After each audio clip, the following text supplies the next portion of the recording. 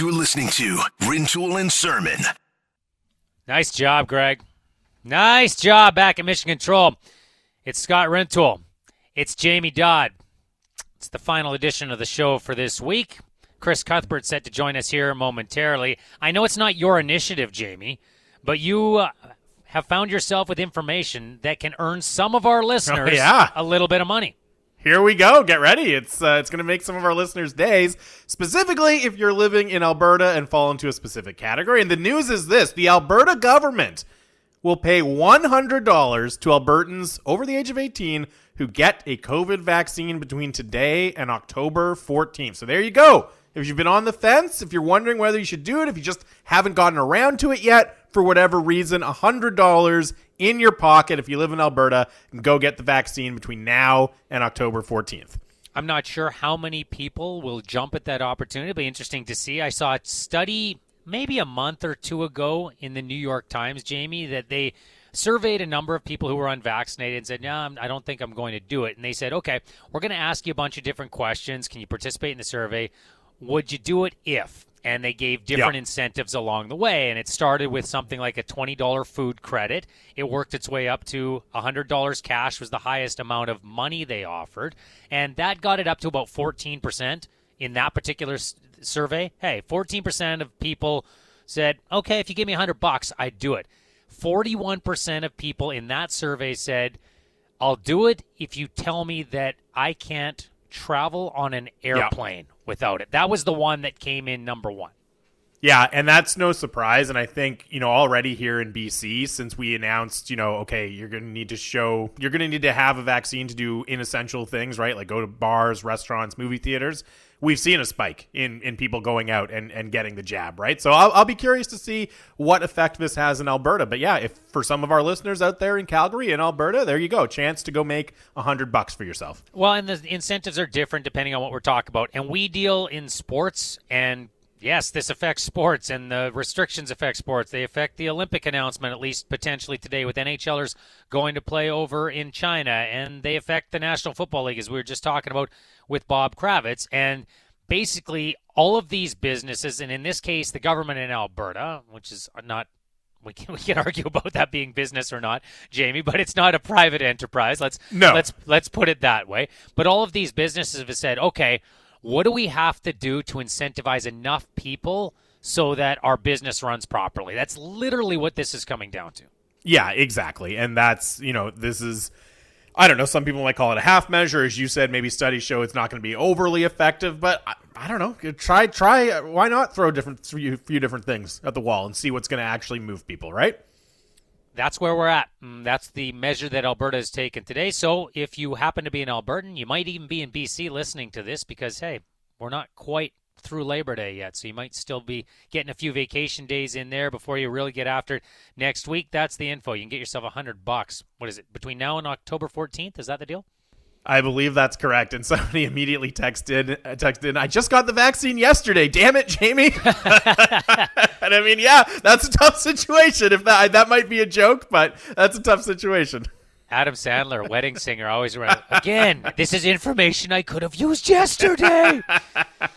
It's Scott Rintoul. It's Jamie Dodd, now joined by the one and only Chris Cuthbert, play-by-play voice for Hockey Night in Canada. Thank you very much for answering my text and picking up your phone. How are you today, sir? Good to be with you, Scott and Jamie. We're. I guess in September you better start picking up your phone again. But I'll answer your call anytime. Thank you. Thank you very much for doing so, and thanks for joining the program today. I know you've already received your vaccination. That happened for you with your second dose months ago. But what was your reaction to seeing the COVID protocol that is coming into place for the National Hockey League this year? Well, not surprised. I mean, covering the Stanley Cup playoffs, the protocol was pretty tight for us to be able to go back and forth, and you knew that going forward that more was going to have to happen. And when we finished up last year, I got the impression we were kind of done with it, and man, that was wishful thinking that maybe we'd be back to normal by the new season, but it's pretty clear a month out that we're not anywhere close to back to normal. So So it's good to see that they're taking these precautions so we can try to accelerate the bid to get back to normal. Different leagues have done different things. Were you surprised at all how stringent the restrictions are for those who choose, even after putting these incentives in front of them, not to get vaccinated? Well, I think maybe because this is probably the most dependent of the leagues on cross-border, and that creates more issues and more potential problems. So no, I'm not surprised, and I'm on the side of let's be stringent, let's get this thing done. So not surprised at all. Well, and I think another part of this, Chris, is, we should recognize that from what we're hearing, we don't have any official numbers, but the reporting we've heard is that already the vast majority of the players have chosen to get vaccinated. I think something as close to 95% potentially. So, we should keep in mind these extra protocols, they might only be targeting a very, very small number of players by the time the season rolls around. That's for sure. And you take the extension by that. If you want to go to the Olympics as of today, right, you're going to have to be fully vaccinated as well. But again, that cross-border thing I think has made it almost mandatory. But that 95% number is good, and we just can't get going. And I mean, this doesn't eliminate the possibility of COVID issues and potential postponements or whatever, but they have to minimize the chances of that happening to get a full season in. I'm actually surprised, guys, and I shouldn't say this as a member of the media, but I'm a little surprised that the media is going to be allowed back in the dressing rooms as quickly as they say that's going to be the case. It's good news, but hopefully it's not overly optimistic. Well, I wanted to ask you about that, Chris, because I was surprised as well. And I think we've seen in other leagues that maybe that's not going to be the case. So, maybe something that matters a little bit more to us in the media than to a lot of fans. But I do think it's good for the coverage of the game. And I know, lots of local broadcasters who weren't able to travel with the team and were calling games off monitors and how frustrating that was last year. But I agree with you. That's one of the pleasant surprises to me is that the media might be able to get somewhere close to normal in the way they cover these teams this year. Yeah, and by no means am I complaining. It's outstanding as long as it's not too much too soon. I know even looking forward again, February in Beijing, and that's an entirely different kettle of fish. But they are going to keep all the athletes away from everybody else, and I'm under the impression they're going to keep the media in a bubble-like situation as well. So they're going to be separated from the rest, and they're going to make every precaution to make sure that there isn't any problem there. And again, it is good news, but you just hope we don't take a step forward and have to take two steps back. You've alluded to it a couple of times, Chris. Of course, the other big piece of NHL news that comes out today is they've reached an agreement with the IIHF and NHL players, with the one caveat that they could still use an out a little bit later in the year, but it looks like they will be heading to represent their countries at the Olympics. What's your reaction to the news and the agreement that they reached to make it happen? Well, I'm excited, and it's been a long time coming, and the longer we waited, the more you wondered, is this really going to happen? But I go back to the Stanley Cup final, and we're covering Victor Hedman and the Tampa Bay Lightning, and he was asked about Olympic participation, and it almost caught me off guard when he said, this might be my only opportunity. I mean, Hedman's at the height of his career, but hasn't been in one yet, and who knows in 4 more years whether a guy like that would get the opportunity. And closer to home, it's about time we see Connor McDavid and Nathan McKinnon playing for Team Canada, and pretty excited when you start looking at the lineups and the possibilities for February. You make a really good point, and one of his teammates is perhaps an example of this, Chris, because when Steven Stamkos didn't make the roster in 2010, it was, no big deal. Steven Stamkos, he's one of the young stars of the game. He's going to have multiple opportunities, and fast forward, Steven Stamkos isn't even a consideration. I'm sure he's under some consideration, but we all know he's not going to be in the hierarchy of forwards that end up going for 2022. I'd be extremely surprised if he was. It can go by in a hurry, and you don't realize how fleeting these opportunities are. No doubt. I was kind of reminiscing to myself about 2010, and I know Drew Doughty is kind of a hot-button topic for this team. But I was thinking back in 2010, he was the young guy kind of singing songs in the commercial break and bopping on the bench as the youngest guy on the team. And now the question is Drew Doughty 12 years later too old for this team? And so, yeah, it does go by in a hurry for sure. Tells you everything you need to know when you see that memo that went out to players today that they were willing to do this without COVID insurance. I know there's a pool of some money in case somebody does contract COVID, and the NHL teams have already said we're not compensating anyone who comes back and has COVID. You're not going to get paid on your contract. But it tells you everything that the players were willing to forego that insurance and go anyway. It really does. I mean, it really underscores how badly the players wanted to be there, and the message was heard loud and clear by the Players Association, and they took this to the brink. And good on the NHL for respecting the players' wishes on this. And it's my understanding that this goes through 2026 as well, and so we don't have to wonder and hope and debate this again in 4 more years. But it frustrates me a little that the league doesn't see the benefits that I think could have been taken advantage here and might be taken advantage.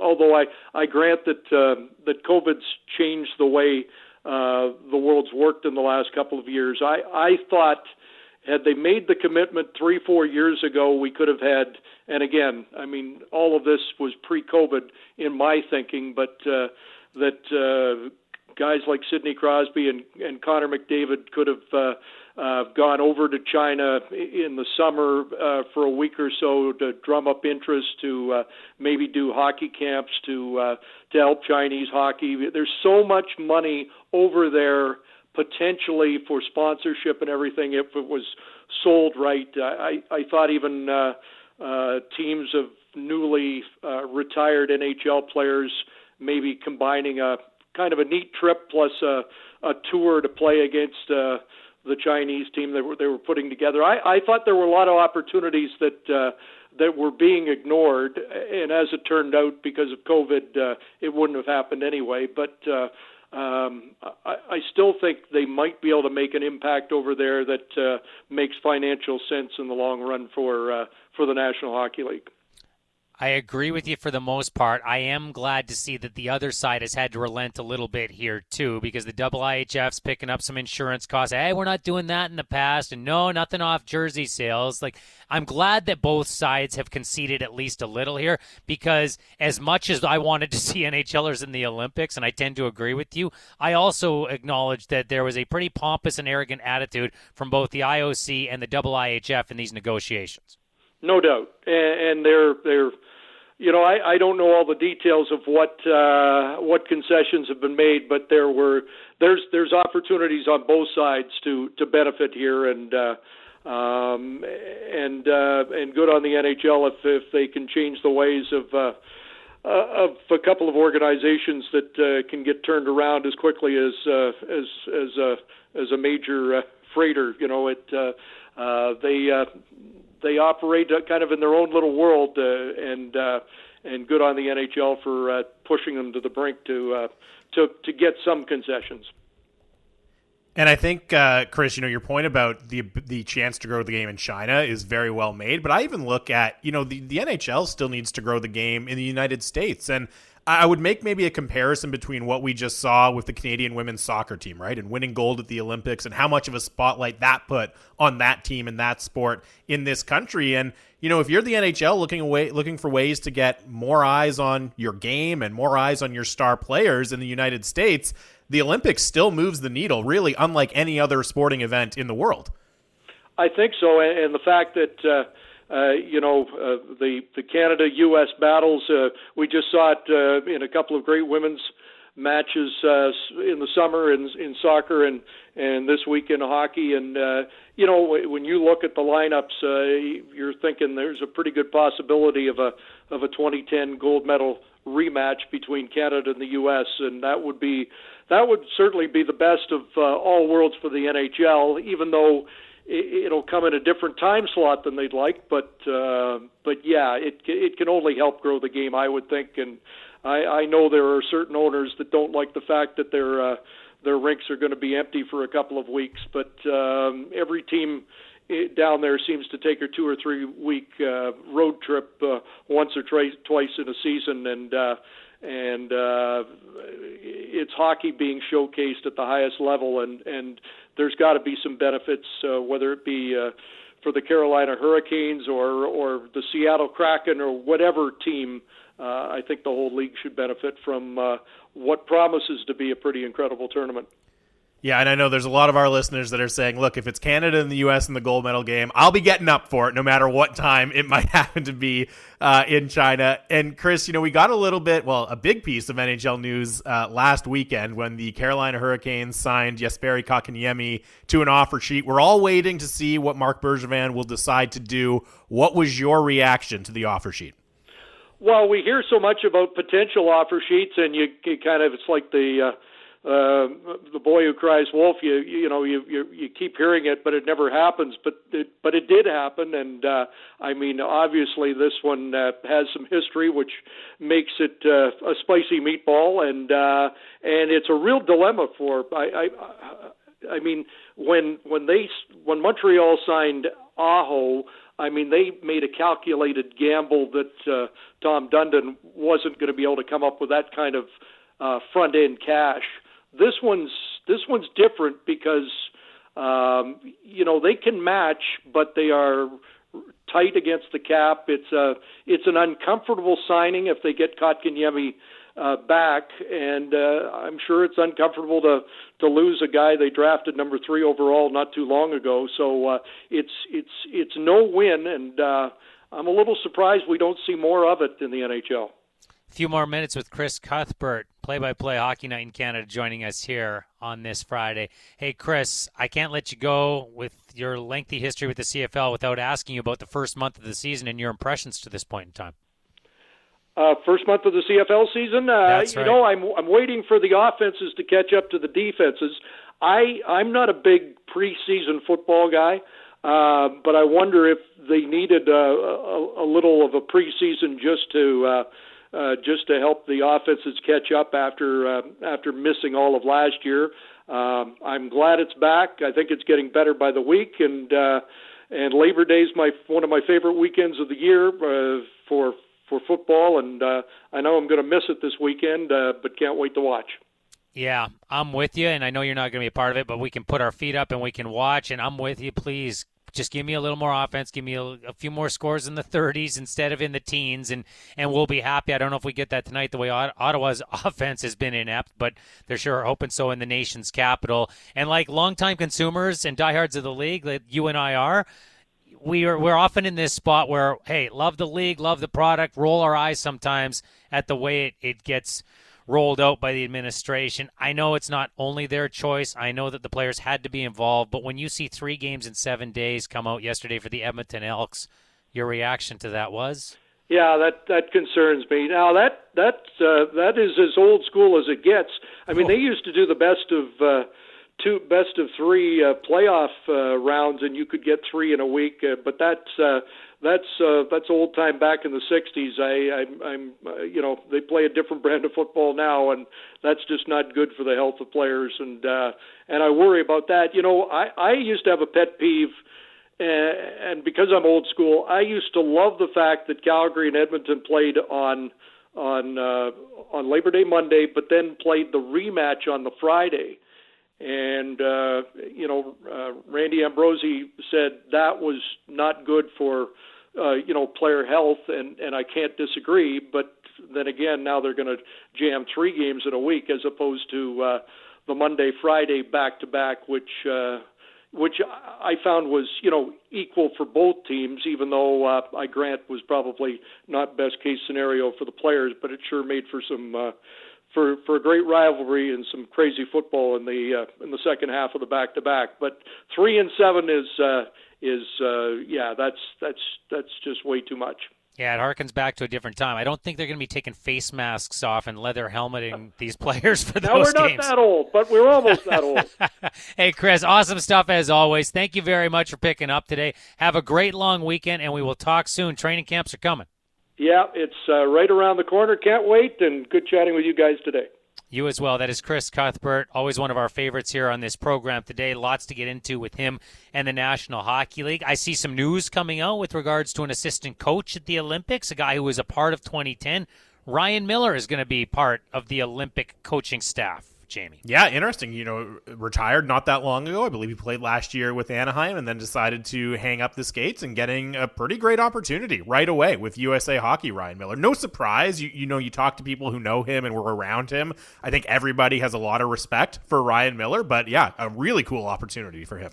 Mike Sullivan, in case you haven't been paying too much attention to the American side of things, Mike Sullivan's the head coach. John Hines, Dan Quinn, who recently lost his job, or David Quinn and Todd Reardon are going to be assistants there as well. And now Ryan Miller gets added to that staff. So an interesting little wrinkle. We haven't even talked about that, Jamie. This Olympic announcement today, though we all saw it coming, it could seriously impact the two teams that we talk about a lot. We can hit that, and I want you to hear from Tom Brady next. You might not agree with everything he says. I'm pretty lockstep with him on this one.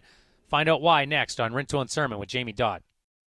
Now back to Rintoul and Sermon. Somebody's playing a little poker here, Jamie. Not with the music, just one of our texters. 960-960 or 650-650. You can hit us up throughout the course of the show on any given day. Jamie told you off the top of this hour that Alberta has put out an incentive for those who have chosen not to get vaccinated. They'll give you $100. Get vaccinated sometime in the next 6-7 weeks. I think the out date is October 14th, but if you're willing to go get vaccinated, they'll give you $100. Someone texted, I wonder if I keep holding out, how much more will they give me? Well, that is one of the arguments not to introduce this policy, right? Is that you create that idea. And some people said, okay, all right, okay, their opening bid is $100. I wonder how high it goes after that. What is the jab worth to you? Yeah, I don't know if we need to have an auction for this sort of thing, but yeah, one of our texters is kind of hoping so. And by the way, I texted in the guy from Calgary who said, I just got the vaccine yesterday. I could have used this information. And I said, maybe it's a joke. Who knows? He texted back, 100,000,000% not a joke. My wife and I just got it yesterday. So their household's out $200 that they could have had if they had waited until today. But they're 100% vaccinated in their household, so that's a good thing. Yes. No. Look, I'm still happy he went and got it. I'm just saying, I understand the frustration. I understand the frustration. If I had just procrastinated a little longer. It's Scott Rintoul and Jamie Dodd. You're always welcome. Not a problem I have. Not in this front, anyway. We're going to hear from Tom Brady. I've been teasing that audio for quite some time. I thought it was a really interesting clip. Like, Brady talks in a bunch of different ways in the media. He's had some fun stuff this week earlier where he's going back with Mike Vrabel, his old teammate, and they were taking shots at each other. That was kind of fun. This one's more football-oriented, but I think he's got a really good point.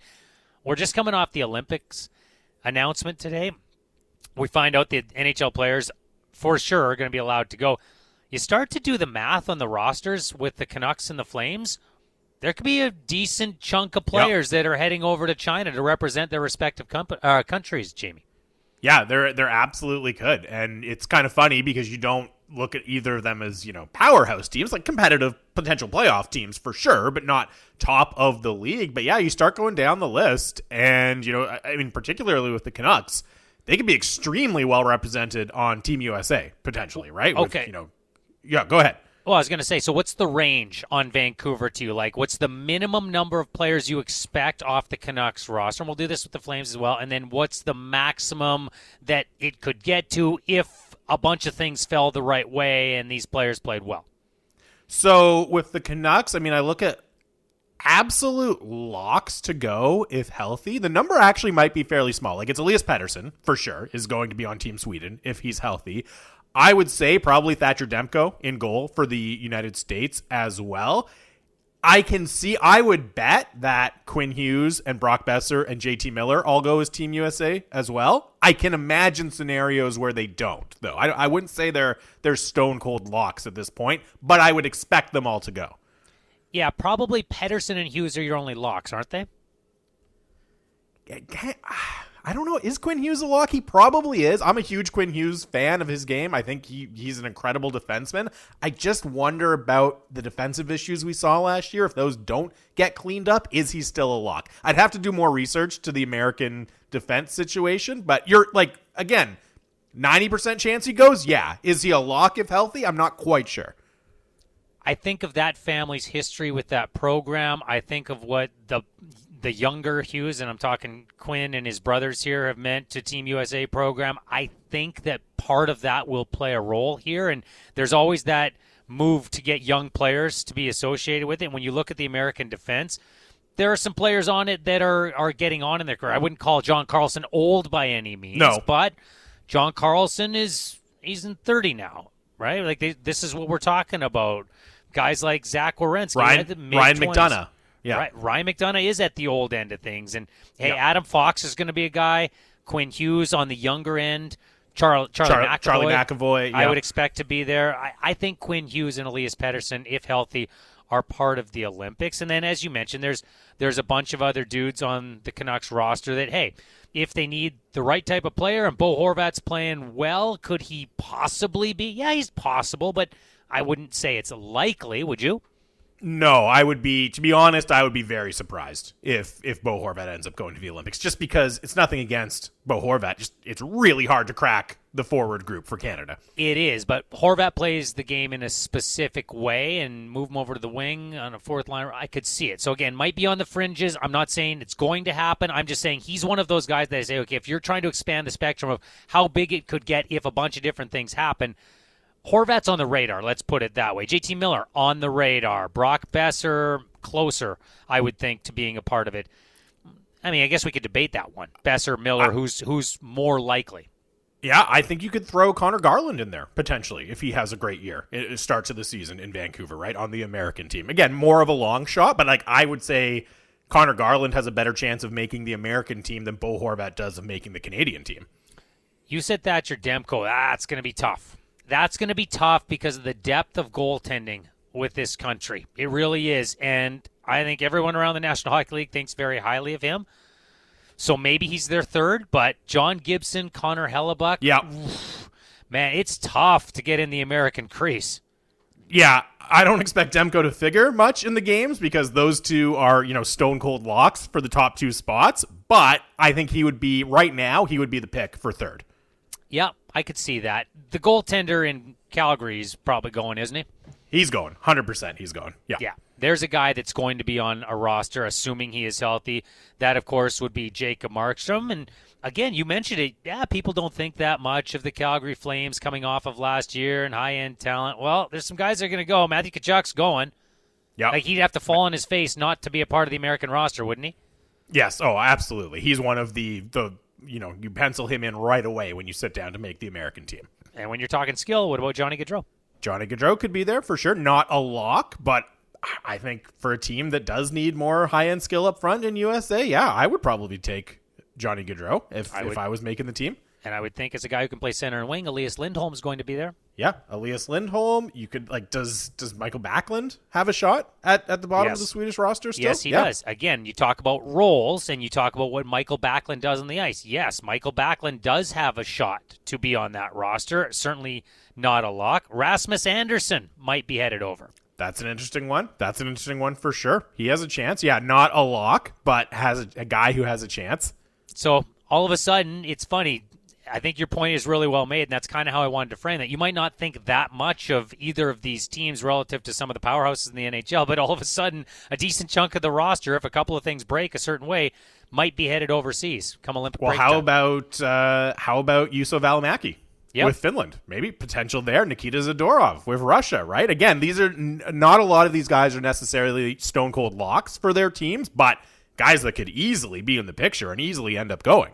We're still a rock, right? It's not Russia yet. It's Russian Olympic Committee. Is that what we're still doing that? I believe so, yes. The Russian Olympic Committee.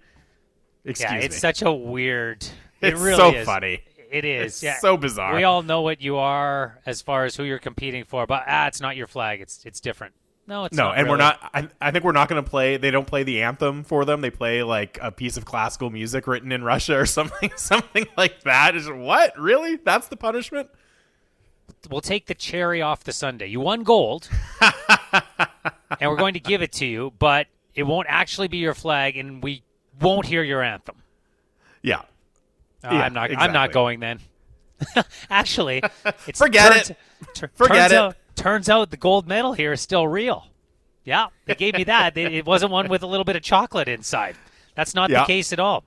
A couple of people in Calgary have texted in, could Blake Coleman for the United States sneak in a role player position? I could see that. He has the pedigree of having played that role for Tampa, right? Do you ask him to go on the American team and do something very similar? Again, not an obvious, okay, he has to be their guy, but I could see something like that happen. Noah Hannafin has been brought up for the Flames. I think he has a harder job to crack the American defense, which I think looks pretty solid overall, but worth throwing out there anyways.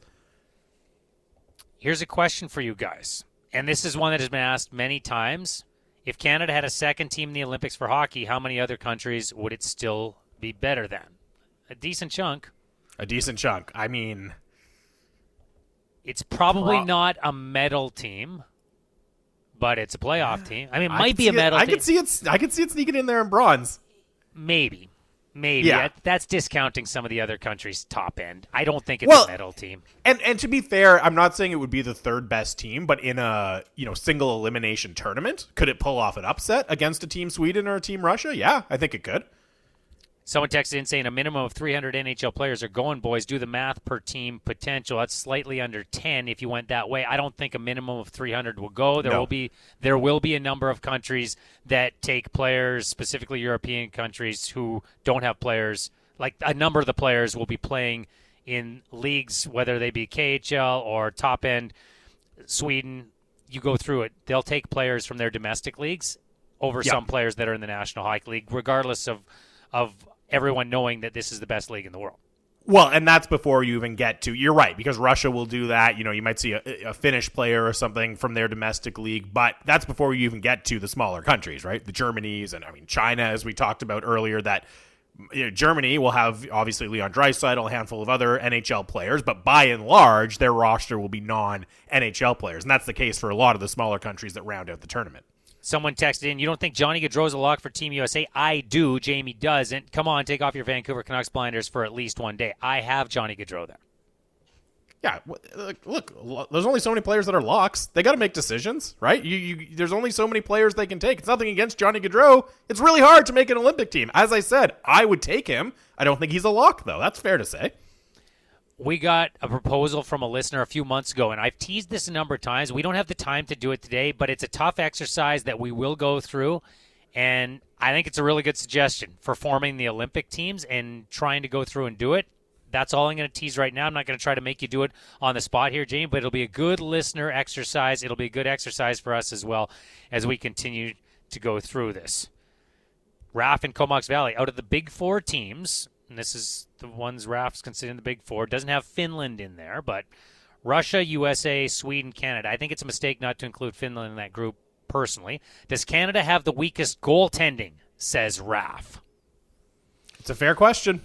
It's a very fair question, I think, right? You look at the American team is going to be very, very deep in goal, and with some, Connor Hellebuyck, perennial Vezina candidate. I think Jacob Markstrom, we know what he can do. Andrei Vasilevsky for Russia.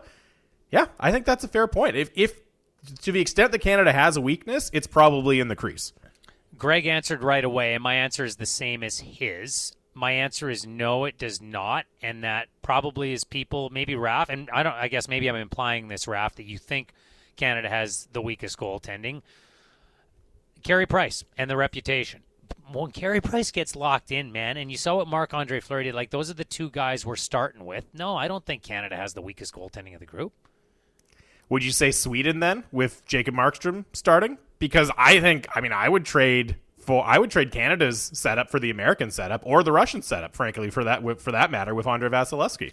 Would you, though? And I asked that after watching Carey Price in 2014, and I know people say, he's not the same guy. I just watched that dude on the Stanley Cup playoff run, Jamie. He's pretty good.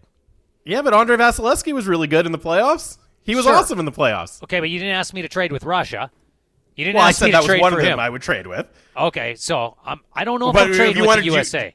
I don't know if I'm trading with USA. I know that John Gibson is fantastic, and I know Connor Hellebuck has a Vezina, but in a one-game elimination style, who are you taking? Are you taking Gibson or Hellebuck over Price?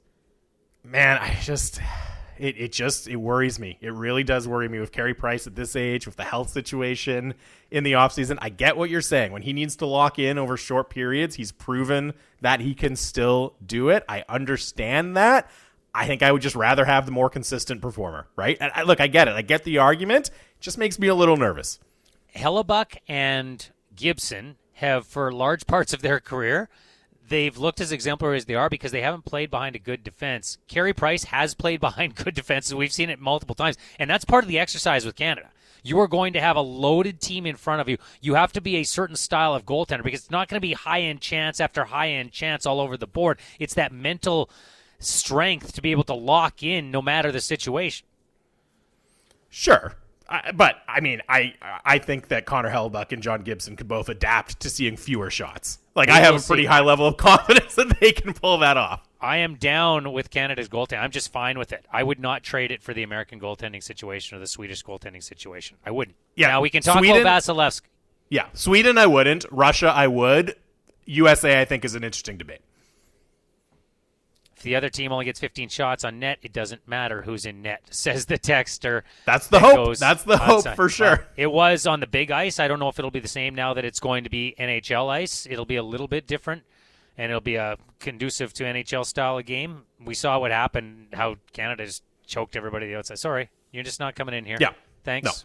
No, not going to happen. It's Scott Rentoul. It's Jamie Dodd. I've been teasing this Tom Brady audio all morning, so I do want to get to it. He has a lot of fun now with the media, Jamie, which I think is great because for the longest time, Brady said the politically correct thing or was as boring as possible during his time with New England. But in the last few years, suffices to say, Tom Brady has taken the black hat, he's put it on, it's snug, it's fitted, and he's run with it. He's mocking at times, he's joking at others, he's a troll at times on social media, but it's fun, isn't it? It's super fun. It's a whole new side of him that we never got to see in New England. It's a blast.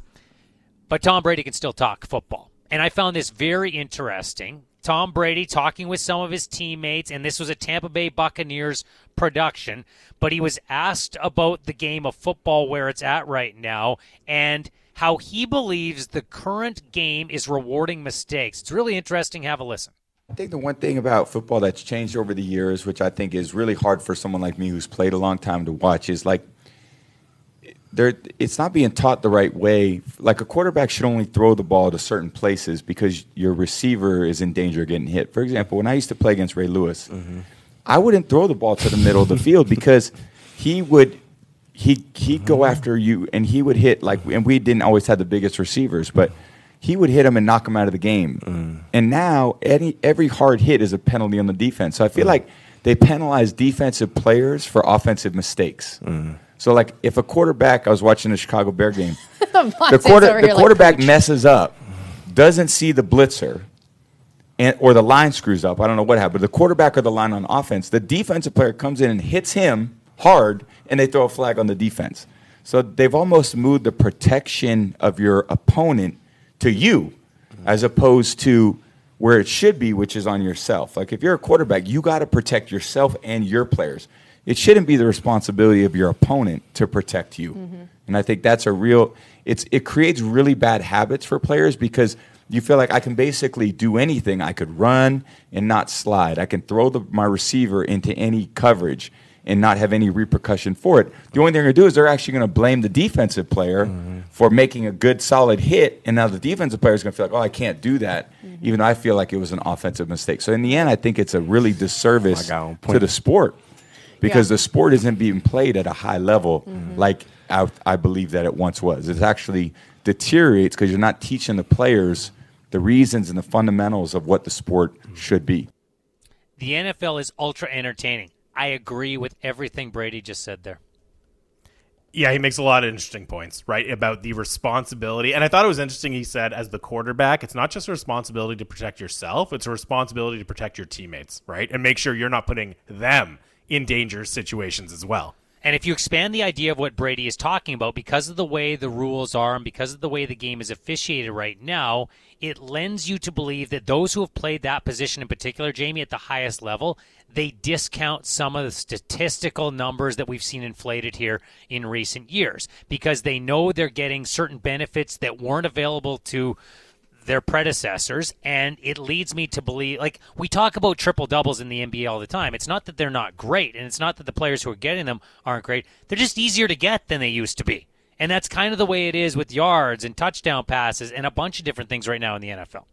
Well, the game has been engineered for a while now in the NFL, to be fair. And like Brady, a big chunk of his career has been played in a situation where this was the case too. Like, the game has been engineered for more passing and more scoring, right? And it's accelerated in the time that Brady has been in the league, right? But a lot of these trends, I mean, back when he was throwing, X number of touchdowns to Randy Moss in that season, there were rules that were different from 10 years ago that made passing a lot easier, right? So, yeah, that's absolutely the case, that the NFL has made a choice. We're going to protect quarterbacks in certain ways. We're going to change what the defensive backs can do. We are just going to make it overall easier to air the ball out, to rack up yards, rack up touchdowns, and score a lot of points.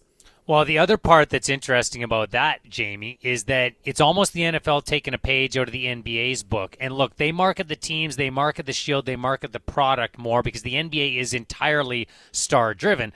But at somewhere along the line, the National Football League went, well, we got to get our stars out there, and the last thing we need is our guys out of the lineup, specifically the quarterbacks, because they control everything offensively. We can see where the trends with fantasy football are going. We can see why people are interested in this game and how we're able to engage a crowd that probably wouldn't have wanted a part of our sport before. We got to keep these people upright. Yeah, and it's interesting because then they can frame it as, valuing the health and safety of their players, right? And I'm sure that's part of it. They're cognizant of that as well, but it has the added benefit of doing all those things you just listed, right? Increasing scoring, keeping fan engagement high, helping make fantasy more entertaining and more exciting as well. Yeah, it's a big part of it. And people who want to, not acknowledge that are missing it. And that's okay. Like, I have no problem. I was having a conversation with somebody the other day, and she knows more about football than probably 90% of the people listening. Like, knows her stuff inside out. And she said, my gateway in was fantasy football. Yeah. That's okay. And it's funny because I've been around the sport my whole life, and it's people who are of my mold that, hey, I played football and I've been doing this a long time. Most people of my mold, they tend to look down on people who come into it from a different angle. That's not real football. I'm the opposite, man. Whatever gets you interested, good. I don't care what it is. Just get involved. Well, and that's obviously the calculation the NFL has made too, right? From a business perspective, who cares if it's fantasy football, if it's betting that's drawing them in? They're still fans. They're still potentially going to spend money on our product. They're going to watch our games and boost our ratings and help us increase revenue that way, right? And if increased offense is the way to go, then that's what they're going to do to chase that. Agree with that wholeheartedly. It's Scott Rintoul. It's Jamie Dodd. The texts are coming in. Somebody wants Bob Hartley to be the head coach for China at the Olympic Games. It's Kurt Fraser, unless that changes. Yes, which, given the situation in China, you never know, but it does sound like it'll be Kurt Fraser. Now, if China wants to have some sort of marketing video for their team, maybe they consider a change here. And I don't know what type of acting chops Kurt Fraser has. I certainly don't want to put him down before he's able to give us something socially. But that wild video that we saw from Bob Hartley earlier this week, that actually might augur well for him. Has Kurt Fraser ever milked a goat? Does he have much experience in that capacity? I don't know. These are the kind of questions you have to ask when you're choosing between the two guys. Some of the stuff in that video is just wild. Like what did he say? Like the clear juice or something like that. And you look over, and there's these two giant jars with gloves on. Stuff's fermenting behind it. It's so bizarre, man. And Bob Hartley, of all the people to be involved, Bob Hartley. I doubt that's what they're going to talk about on the big show. They've probably already touched that a couple of times this week, but we will turn things over to them in Calgary. 960 gets your local programming for the rest of the day. Enjoy your Labor Day weekend. Enjoy the Battle of Alberta CFL style. Knock on wood, assuming there are enough Elks that are able to play as they continue through their COVID situation. Here in Vancouver, we will get back into a little local hockey. Owner of the Vancouver Giants, training camp's underway. WHL season just around the corner. Ron Toigo joins us next on Rintoul and Sermon with Jamie Dodd. Now back to Rintoul and Sermon. You there, Jamie? You still there?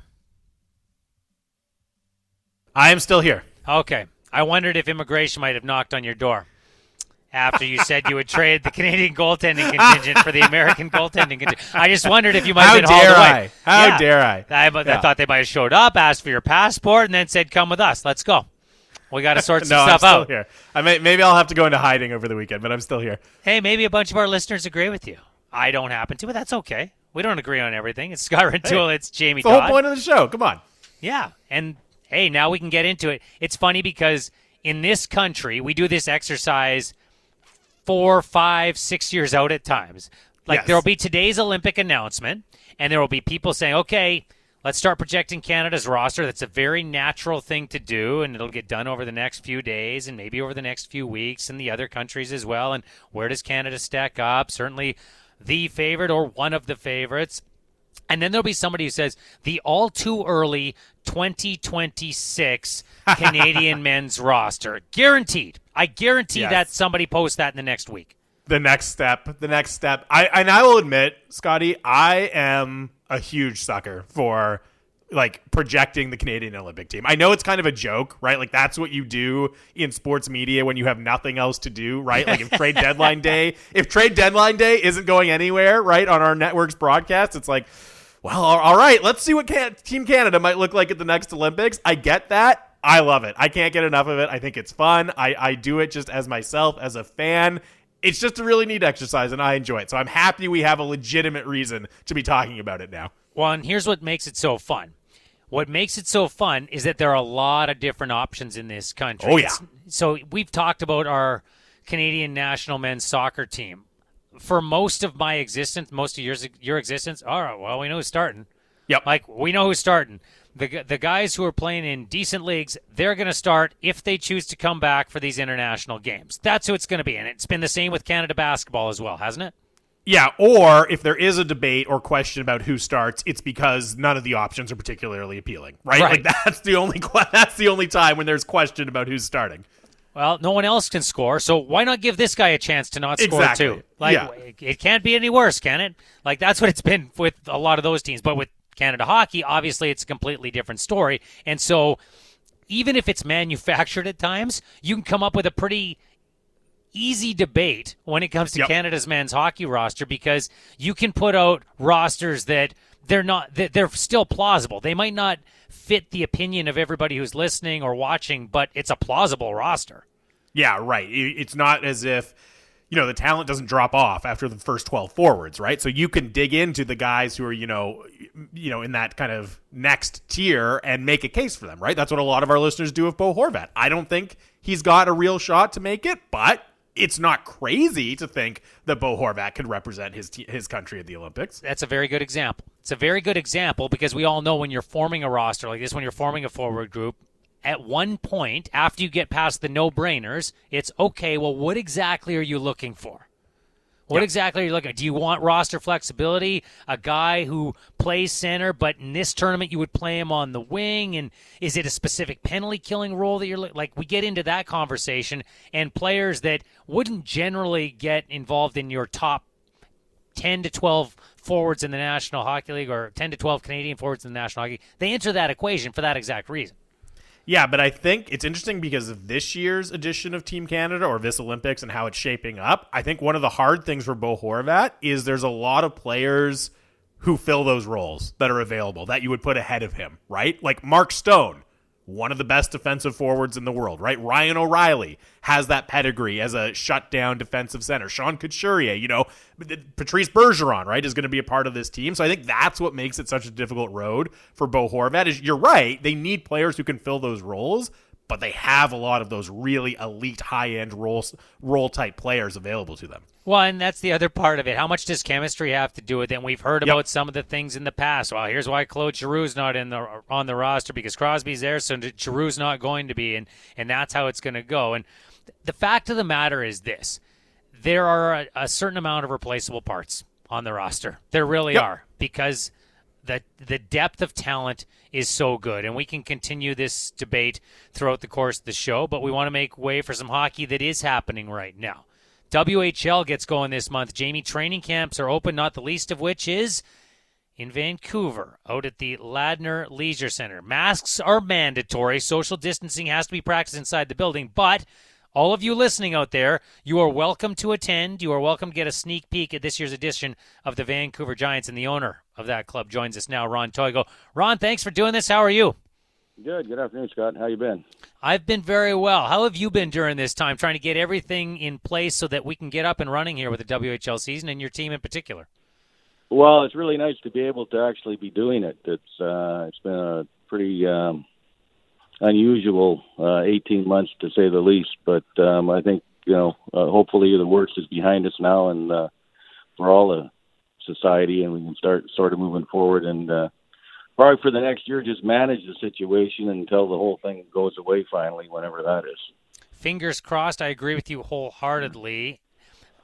How challenging has it been from an ownership and board and league point of view to navigate through this and put protocols in place, given the age of the people we're talking about here and different health regulations across provinces in Western Canada?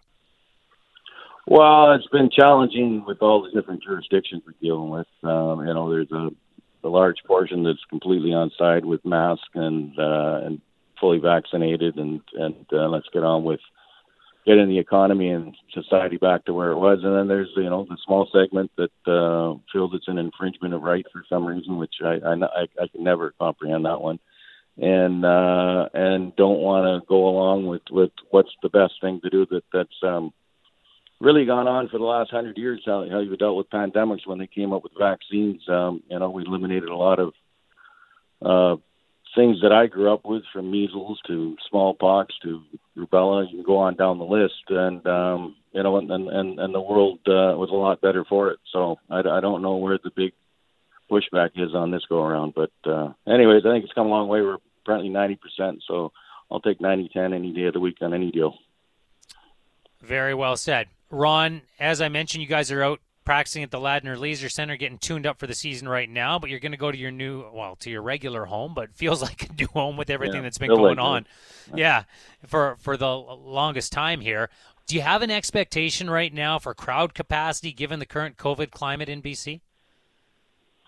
Well, I think, just from what we're working with, we anticipate by October that things will be better, and they'll have more of a grasp on what's going on, and we expect to be able to operate it reasonably to full capacity, and hopefully that is the case. I mean, we're going with fully vaccinated for everybody that works there, for everybody that's on the team, for now the province has put in for anybody coming in the building.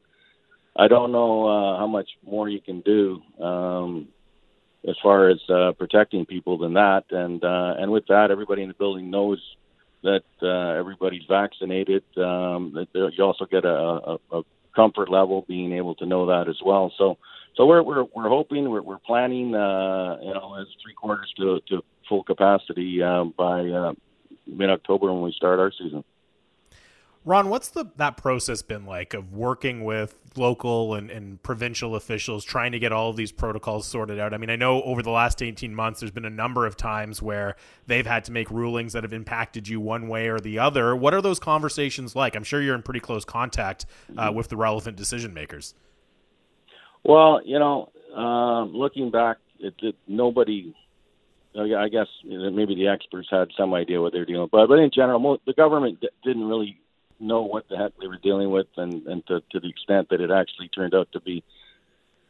But having said that, I think the cooperation with looking for solutions to how we were able to put our season together last year in the bubble, and the cooperation and what we had to do to make it work with the testing, with and then the vaccinations actually came into play during that, which certainly helped. But the level of cooperation was very good, and their focus on trying to make it work for us, we wouldn't have been able to do it without them, because we needed their approval. So So no, it's been good, and and now as this thing's rolling out, with them allowing us to have people in the stands if they're fully vaccinated, it just gives us an opportunity to actually have a season and hopefully by mid-season to get really things closer back to normal. But no, they've been good to work with.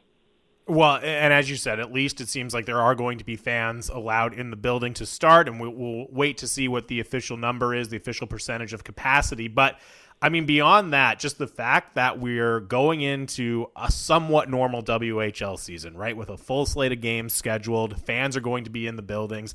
After everything that's happened over the last 18 months, how exciting is that for you and really for the entire Giants organization to be starting out here?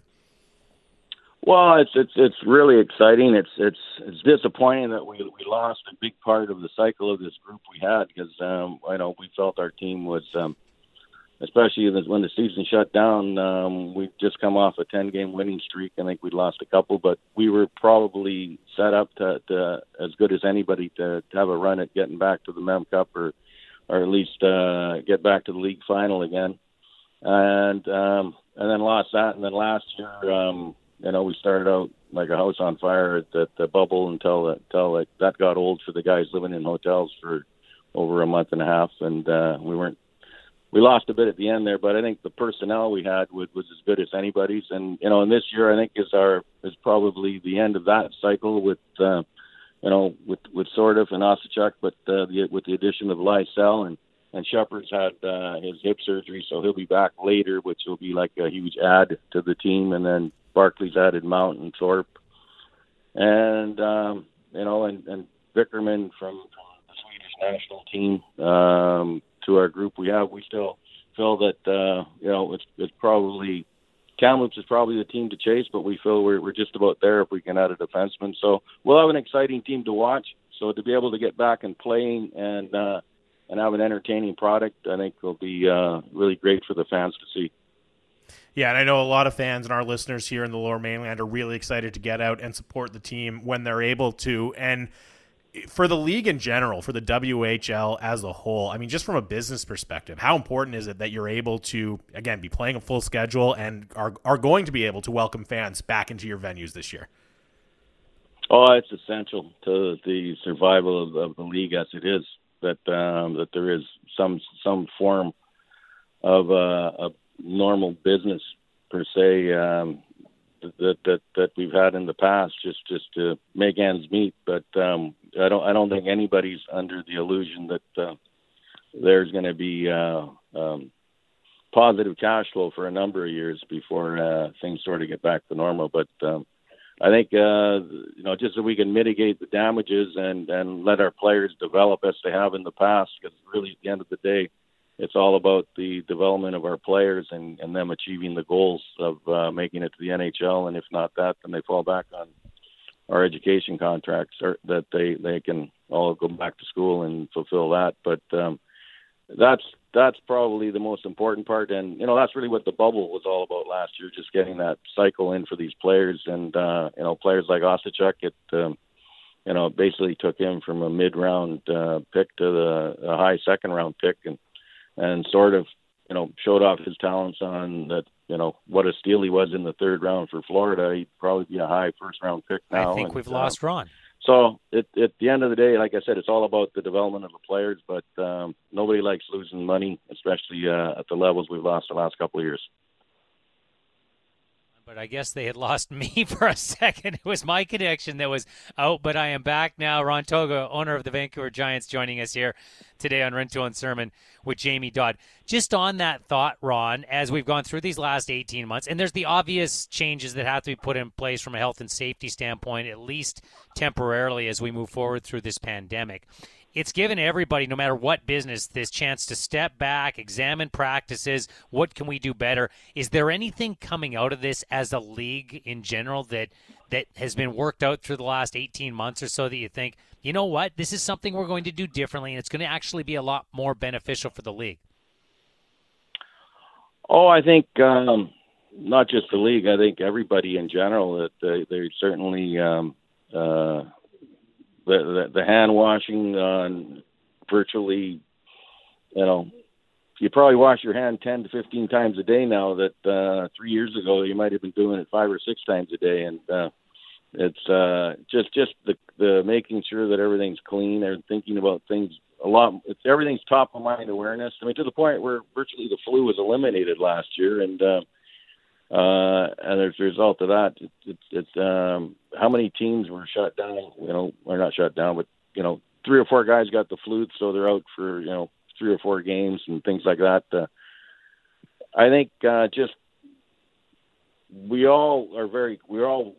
always conscious about making sure everybody was clean, they were healthy, and to avoid getting sick. But I think it's just been amped up to a point that it'll hopefully keep a lot of the other issues away that we've had in the past. Well, if you're male and you've been to a sporting event and you've visited the facilities, the hand washing thing, well, that's a good change. That's a very positive change moving forward. Hopefully most people are adopting that practice from now on. Hey, Ron, just with some of the names you were throwing out there, I know they'll be unfamiliar to some of our listeners. It's easy to forget how long it's been. I know it's not lost on you, but it's easy to forget how long it's been since people were familiar with your roster. I'm not saying that it's like the expansion team that you first broke into this league, but the reintroduction of who your players are and what they are, is there a different approach you have to take this season with regards to that? I think, I think we've still got the star power. With Justin sort of, by all accounts, was probably number 1 or 2 best player at the World Junior Camp this year, and he's going to have a hell of a year, and people will certainly be brought aware of him again if they weren't in the past. Fabian Lysell, Boston Bruins first pick in the draft this year.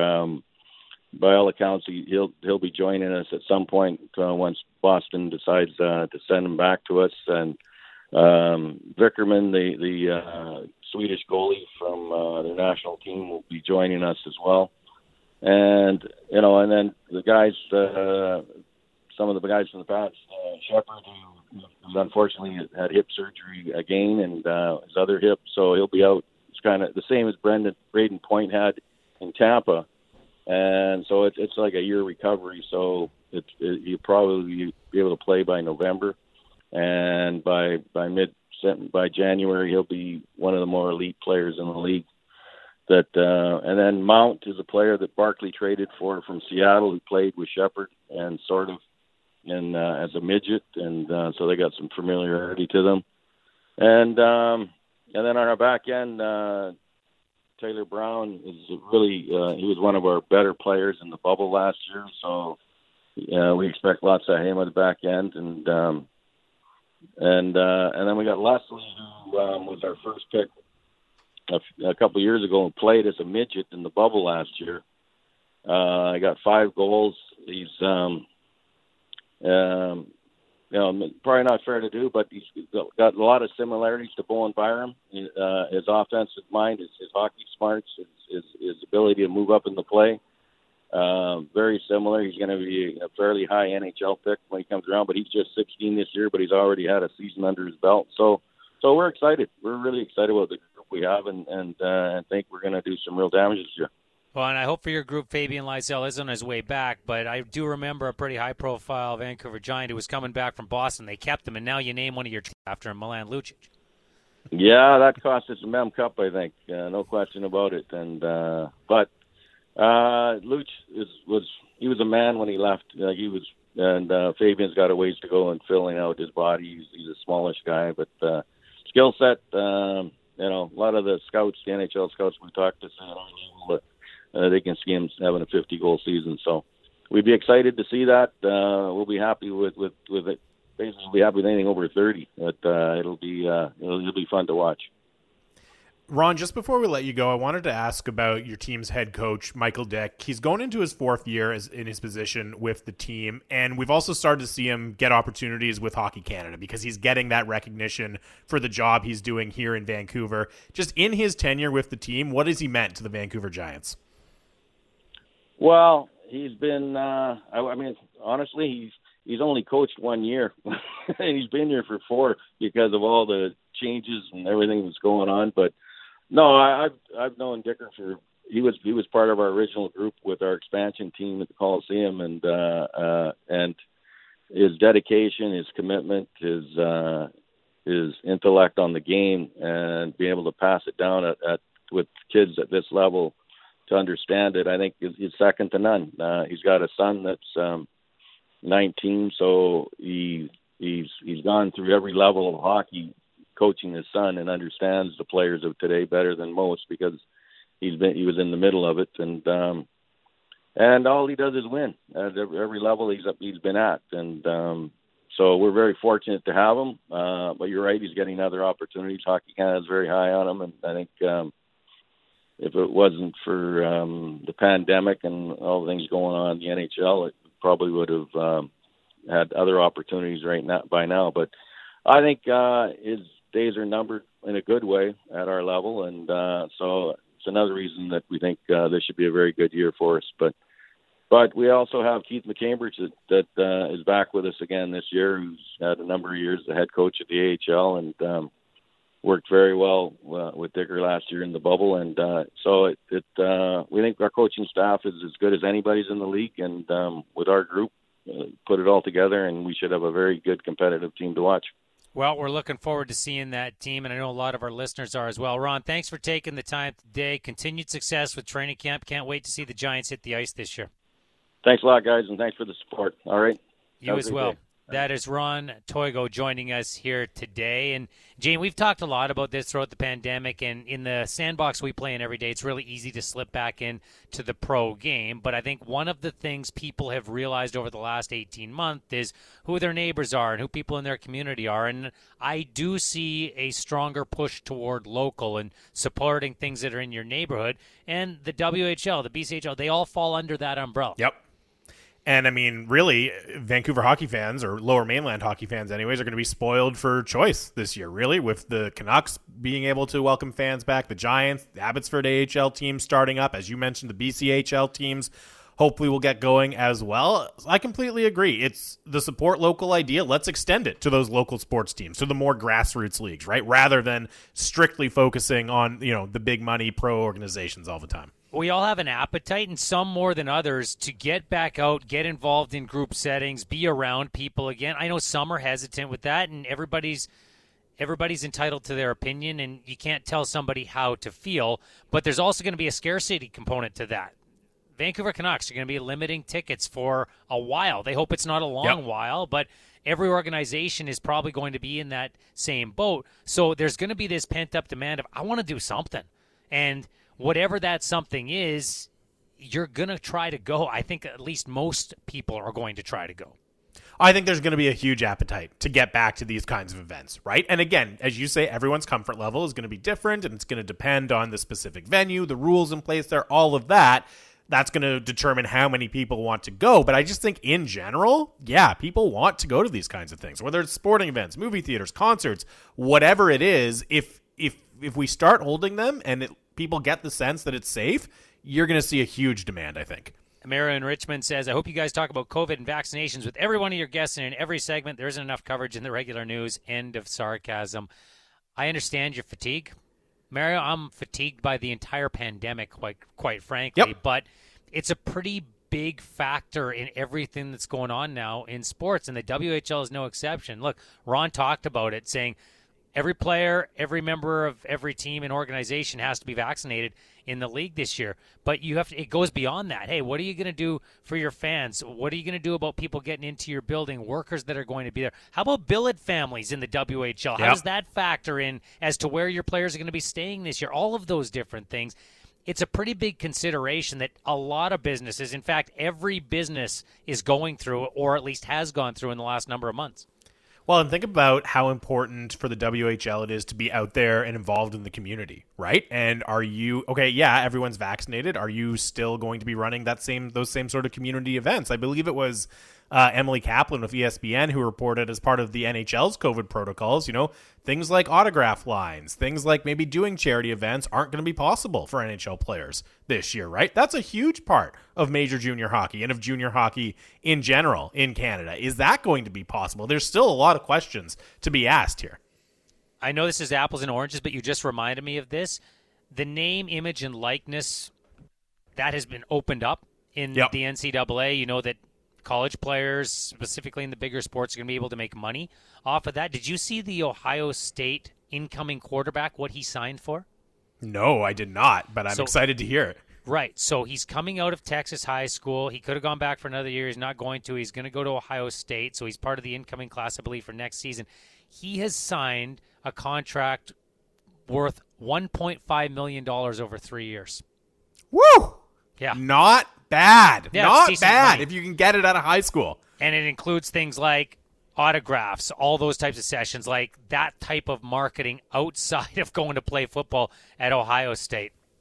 Decent coin. That is massive. Wow. And that's, I mean, man, can you imagine, we're going to hear the same thing about guys going to Alabama, right? About, guys going to play basketball at Duke, right? Like what would Zion Williamson have got going into his sophomore or his freshman year at Duke, right? I mean, he was a high school phenomenon even before he stepped foot on campus there. Canucks fans hope this guy is a phenomenon. He's showing up this year. How much of an impact will he have? You'll hear from the head coach on him next, right here on Rintoul and Sermon with Jamie Dodd. Now back to Rintoul and Sermon. Quite literally we are. Quite literally we are today. It's Scott Rintoul. It's Jamie Dodd. To the strains of Loverboy. Coming back. One final segment coming your way. Vancouver Canadians baseball from Everett. It's a nooner. It's coming your way at the top of the clock today. Jamie, I teased that there's a freshman that Canucks fans would like to be a phenom, and while I don't think most Canucks fans believe he is going to be the next Calder Trophy recipient or perhaps even finalist here in this city, there's a lot of people who are pretty high on Vasily Podkolzin. High hopes, no doubt about it, right? A big, we've talked a lot this summer about the new look for the forward group. Some of that's Connor Garland, some of that's Jason Dickinson, but part of that is Vasily Podkolzin. The hope is, giving a little extra offensive juice farther down the lineup. Well, it's not just the offensive juice. It's that he comes with the reputation of being a tough guy to play against and willing to play a physical game as well. And there have been a lot of people for a while in this city that have said, give me more of that. Give me more of that. If you're not going to completely outskill a bunch of teams, even if you are, in fact, there's always been an appreciation in this city for a blue-collar physical element to the game. Yes, there absolutely has. You're right. And I think even, not that Vasily Podkolzin has struggled necessarily since they drafted him a couple of years ago, but we know the story in the KHL, right? Fighting for ice time, maybe not having the trust of his coach. Is it because he's planning to leave for the NHL, right? There's always that issue in the KHL. But one of the narratives has been, you know what? His game is actually more suited for the NHL style because he has that kind of jam, right? And he loves that physical style. He has the intensity. So I think there's a lot of excitement. Okay, the shackles are off. He's out of the KHL. He's going to get a chance to show what he can do in the NHL. And, as I said, a lot of people are hoping that he has the perfect game to make that transition.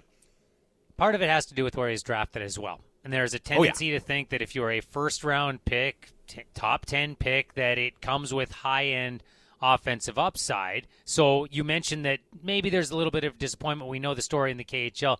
Some of that has to do with not necessarily watching the player play and expecting the offensive production to be the thing that hooks you.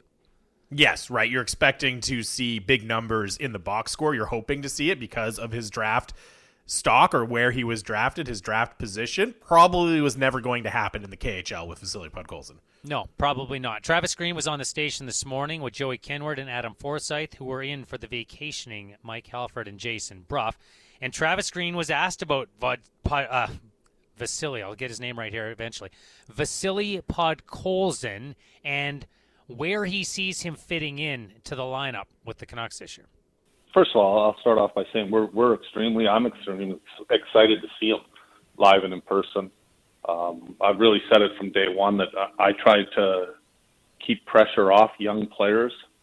I think we've done a fairly good job in developing a lot of the young players that have come through. And he'll be no different. We'll take it day by day with him.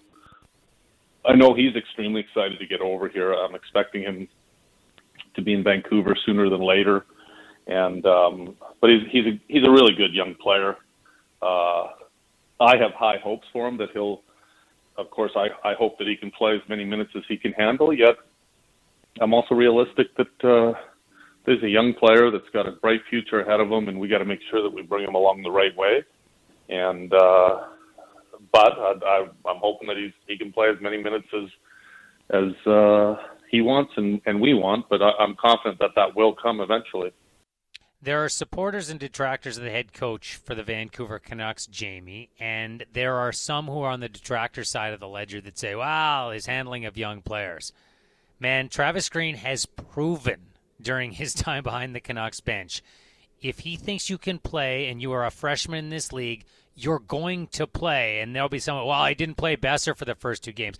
Well, it worked out okay. Like, Besser was the runner-up for the Calder Trophy that year. That was just fine. Well, Elias Pettersson should have had more ice time earlier. He won the damn Calder Trophy. Quinn Hughes was a consideration, finished runner-up as well. It's worked out okay with young players under Travis Green.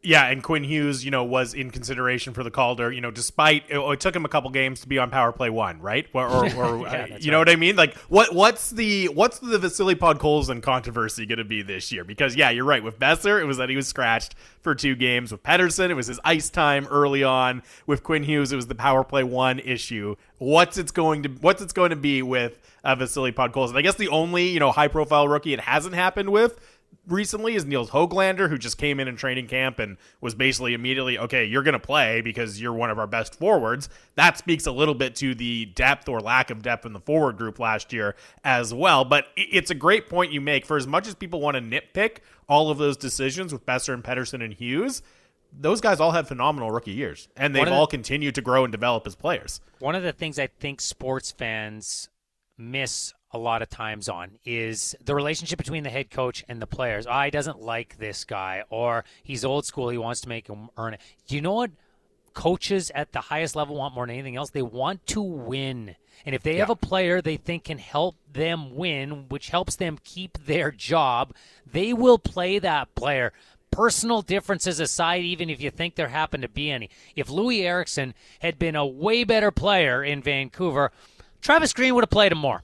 And he would have played him higher up the lineup. And there's a lot of people that think he left him in the lineup too long, trying to give him more of an opportunity, despite some of the comments that came out in that article earlier this week. Well, Louis Eriksson got chances in the top 6 like as recently as a couple of years ago, right? Got consistent chances in the top 6. You're right. Not because Travis Green loved Louis Eriksson, because Travis Green thought with the options available to him, that gave him the best chance to win. And again, on the young players, okay, maybe you think, Travis Green was out of his mind to scratch Brock Besser for a couple games to start his career, but he changed his mind pretty quickly, right? And that's what I think is more important about how Travis Green has handled these young players than anything else. He's not stubborn about it. Okay, maybe he plays Elias Pettersson, 10 minutes in his first couple of games, but then he recognizes in a hurry what he's got and says, okay, I need to give this guy more ice time. Quinn Hughes, I need to put him in charge and hand him the keys to power play 1 because I've seen with my own eyes what he can do. It's not as if these decisions drag on for weeks and weeks or months and months. If Travis Green sees that you can play and you can help the team win, he will give young players ice time. We saw it with Niels Höglander, right? There was very, very little, hand-holding of Niels Höglander in his rookie season. It was, okay, hey, you're playing with Bo Horvat and Tanner Pearson, and you're going to match up against the other team's top line, and I trust you to do that because you've shown me you can handle it. Well, it's part of the job that we have, but it's also part of just being a fan. You have an opinion, and you want your opinion to be right, and quite often we think we know far better than the people who are doing this on a day-in, day-out basis. Doesn't mean they make all the right decisions, but they're going to try to make the decisions that help them win games. I always go back to Pettersson in his rookie season. What was the line coming into training camp, even off the MVP and championship of the SHL? He's going to have to start in the wing. He's going to have to start in the wing. He didn't even play center very much last year in winning the league MVP, and despite the success, ultimately, while they see him as a center, he can't start as a center. And I'll never forget the first day of training camp, Travis Green saying, well, I want to see him there first. I want to see if he can play center in the National Hockey League. And if he can, I'm going to let him play center in the National Hockey League, which is exactly what he's done from day one. And think about how important that decision has been for the future of the franchise. Really, when you look at what else they have at center in the organization, and I know they went out and got Jason Dickinson, but you go down the prospect pipeline, and look, I understand, maybe even if he plays that wing that year, maybe he transitions to center at a later time, but Scotty, like that happens a lot, right? Where a guy is kind of seen as a tweener between center and the wing coming in into the NHL, and okay, he'll play the wing and then we'll try to get him over to center, and it just never happens, right? Because he's a winger now, we'll just leave him at the wing. So that was a tremendously important decision that Travis Green made, and a gutsy one as well, because not a lot of people thought Elias Pettersson was going to do that in his rookie season. Well, and again, if you want anything to harken back to, they're going to do what they think gives them the best chance to win. That's pretty proof positive of it, because it made some of their signings redundant immediately that they had made in the offseason to fortify themselves at the center ice position. So that was, contracts be damned. This kid gives us a chance, and a better chance than what we have, and we'll figure the rest of it out, and some of the money might look bad on the books, but this gives us a better chance. Yeah, and it was the right move. It has panned out in a big way, not just for Elias Pettersson, but for the organization too. Moving on, Scott Rintoul, Jamie Dodd, final segment of the program here today. Jamie, on a scale of 1 to 5, 5 being the most disappointed, 1 being not disappointed at all, how disappointed were you in what you saw, or at least the result last night at BMO Field in Toronto? I would say a 3, probably, right? Like a loss, and especially a bad loss, an ugly loss, would have been a 5. Any loss would have been a 4 easily, and if not a 5. I wanted to see a better performance. There's no doubt that I am disappointed. I'm not just going to write it off and say, hey, it's game 1 of 14. They've still got a lot of time. That's true, and that's why it's not a complete disaster, but it is a disappointment, especially when you consider that this is a team that they are, this is one of the top teams that's going to be in the running for that third spot with them, right? Like one of their main competitors for qualifying. You could have gone up 3 points on them right off the bat. Now you're tied. Now you feel pressure to go down there and at least earn a draw when you play Honduras. In Honduras, which we know is so difficult, it's a missed opportunity. It really is. It's not fatal by any stretch. It's not a reason to write off this team, but it's a big missed opportunity. Yeah, I wouldn't call it a failure yet. We had an earlier texter say, that's a failure. This is the team you get. Look who's coming. It's the USA. You've got El Salvador coming in, third game in 7 days. You had to have these 3 points. No, by virtue of the fact that you've got 13 matches left in this qualifying, it's not. It's not yet. It might end up looking back on, like, if Canada misses by 1 or 2 points, you may ultimately look back and say, you know what? That first game against Honduras, they needed those 3 points, and that's ultimately what cost them here. But you have a whole bunch of different ways to atone for this, including a match in Honduras coming up as part of this qualification process where you can go in and you can get not only a result, maybe you win that game. There's a bunch of different ways this can go down. Yeah, there are. And there's so many permutations for how this could all play out, right? And I think the only thing it does is it definitely puts a lot more pressure on that El Salvador game at home, right? Like if you're not able to get 3 points there, that's going to be a massive disappointment because, again, one of the weaker teams in this qualification process. We know how important home games are. You got to find a way to win that one next week. Again, to your point, though, you look at how things played out in the rest of CONCACAF yesterday, and Mexico was the only team that won, right? They beat Jamaica 2-1 at home. The U.S. went down to El Salvador, drew 0-0. Panama and Costa Rica drew as well. So it's not as if, look, you're probably not banking on beating Mexico in the standings, but none of the other teams that you're going to try to be competing with, they didn't jump out to point advantages over you either, right? So you can find a little silver lining there. Okay, we didn't get it done. We didn't make the most of his opportunity, but some other teams missed opportunities as well. I probably shouldn't get people's hopes up too high, but I want to speculate for just a minute. This doesn't actually come from me, but somebody I was reading a little earlier. But before we get there, let's hear from the manager, the gaffer, if you will, John Herdman, after last night's draw.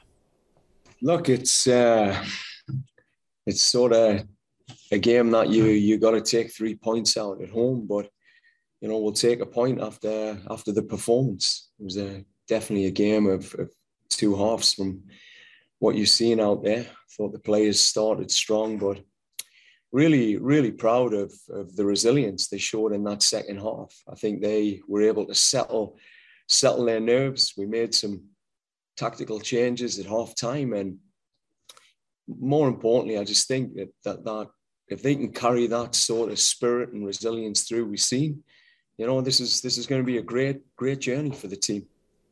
There was a lot to be hopeful about, and Canada showed flashes and just couldn't quite get the job done in many of those cases. Alphonso Davies had a number of forays and didn't always make the right decision. But, man, I said to my wife last night when we were watching the match, Jamie, it's just so different to watch this team compared to the Canadian teams I've grown up watching. It's so much more fun.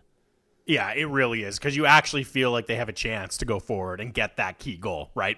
Partly because of Alphonso Davies, but with the other attacking talent as well. And, what John Herdman said there, okay, they got a lot better in the second half. That's got to be your hope if you're looking for positives out of that match last night, right? Is that, okay, a little bit of nerves. A lot of guys have not been in a stage like this before. I mean, really, nobody's been in this particular stage of qualifying in CONCACAF for this team. It's all new to them, so maybe a little bit of nerves in the first half, but they found a way to settle down and play a lot better in the second half. And you just hope they don't need to repeat that process, right? When they host El Salvador next week, that we see the second half version of Canada right from the opening whistle. If they do that, yeah, they should get 3 points at home against El Salvador.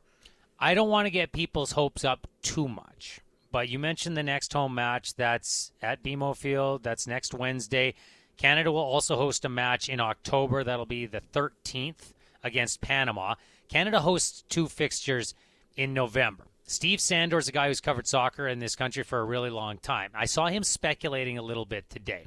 We talked about the Elks schedule in the Canadian Football League and the way they've had to switch things around. Now, part of that readjustment of the schedule was BMO Field being used for a game between the Elks and the Argos on the 16th of November. And part of the reason that was able to come to fruition, as was noted in the CFL release, that another entity that had a hold on that venue at the time, basically it released that venue. Now, Sandor did a little bit of speculating. He went, okay, if they've moved the Elks schedule around like this, they used to have a game at Commonwealth on the 13th. They're not playing that anymore. That game's going to be in Regina.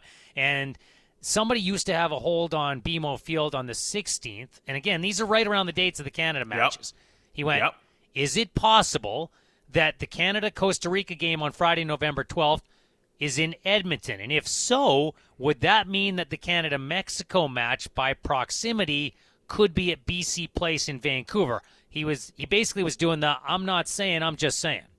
It's interesting. It's very, very interesting, especially the bit about, one person who had a hold or one organization that had a hold on BMO no longer has it. That's very interesting to me. And I am fingers crossed that we get one of these matches out here in Vancouver. I would be thrilled. I think you would see just a packed house as much as we're able to of extremely loud fans.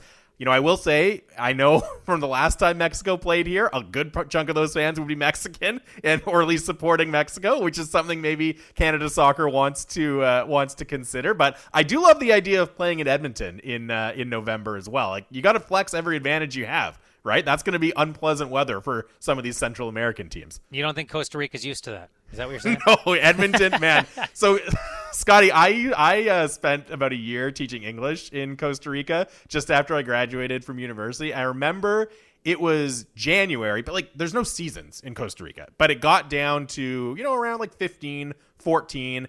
And I was walking to school and literally everyone is wearing toques and gloves and scarves. And awesome. It's 14, 15 Celsius. So yeah, no, I don't think they're used to Edmonton in November. By the way, and the other part of the backstory here is 2026 World Cup's coming. FIFA wants to see some of these venues for themselves and see how matches go there. So, again, you want to get on board with the theory that maybe a game comes. Vancouver, John Horgan has said, yeah, we might be back in the mix for 2026. Probably wouldn't mind seeing the venue, high-profile game. I'm not saying. I'm just saying. We've only got a few minutes left here, and we're going to turn you over to Vancouver Canadians baseball. But, Jamie, I think it's incumbent on us to take a minute out of our day to salute our boss who is on his way out. It's his final day. You're not going to hear him on air. We have a lot of fun laughing at Bick and the boss part of it, because Craig McEwen's been on air for the last few months.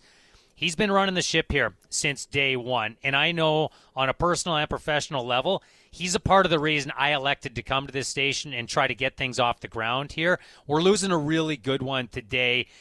People say, it's easy to say that, go on air. No, man, we've all worked in a bunch of different places, in a bunch of different industries, and we've all had good bosses, and we've all had bad bosses. This is one of the real good ones, man. I honestly, I can't say enough good things about Craig at CMAC and what he's done for the station, what he's done for me personally. I wasn't a day one guy here like you were, but I was an intern not long after, joined the station about a year after it launched, and just as someone, a young person, well, I'd like to call myself young, but you know what I mean, coming into the industry with no real experience, he's honestly just been an incredible mentor, an incredible friend, an ally for me, someone I can always go to for feedback. He has helped me immeasurably, like really in just so many ways that I can't even begin to describe. And I'm really happy for him that he gets to tackle a new opportunity that he's excited for. But yeah, we're all going to miss him in a big way here at 650. Yeah, I'm with you. I'm really happy for him that he gets to go tackle a new opportunity. And my friendship and professional relationship with Craig dates back more than 15 years when we worked together at Sportsnet Pacific, and we were both doing the television thing, and he helped me a lot back in those days as somebody who was just breaking into the industry the way you were in these last few years, and that has continued as well. And hey, listen, as listeners out there, you guys have a lot of opinions on things that happen on the station or what airs, and that criticism comes for all of us with being in this business. I will tell you this. You will never know some of the things that have had to happen behind the scenes over the first 4 years of this station and some of the challenges that Craig in particular has taken on, many of which he never talked about to any of us, but you find out what he did, things that he sacrificed personally, how much he put in. It was never for a lack of passion. It was never for a lack of effort. It was never for a lack of humanity, which has been lost at times in this business over the years. Man, my hat's off to him. Thank you so much for everything, CMAC. We all wish you the best. Yeah, I completely agree with that. He has shouldered such a burden, and he has always, from what I've seen, CMAC has always tried to do right by everyone involved at the station, everyone he comes into contact with, and just as you said, there's it's not that often that you'll get people waxing poetic about their boss, right? But he has earned it. He's really just been incredible. Save that, CMAC, because the next time we see you, we'll rip you about your hair, we'll rip you about something else, because that's just how it is, and that's the good relationship that we all have together. As mentioned, we're going to turn you over to Vancouver Canadians baseball. We got the nooner coming your way with Everett. Greg Ballack back at Mission Control, my thanks to you. Co-produced today between Raja Shergill and Josh Elliott-Wolf, who stuck around doing double duty again. My thanks to you as well, Jamie. Have yourselves a great long weekend, everybody. Enjoy yourself out there. Make some good choices. We'll get back with you on Tuesday. Have a good one.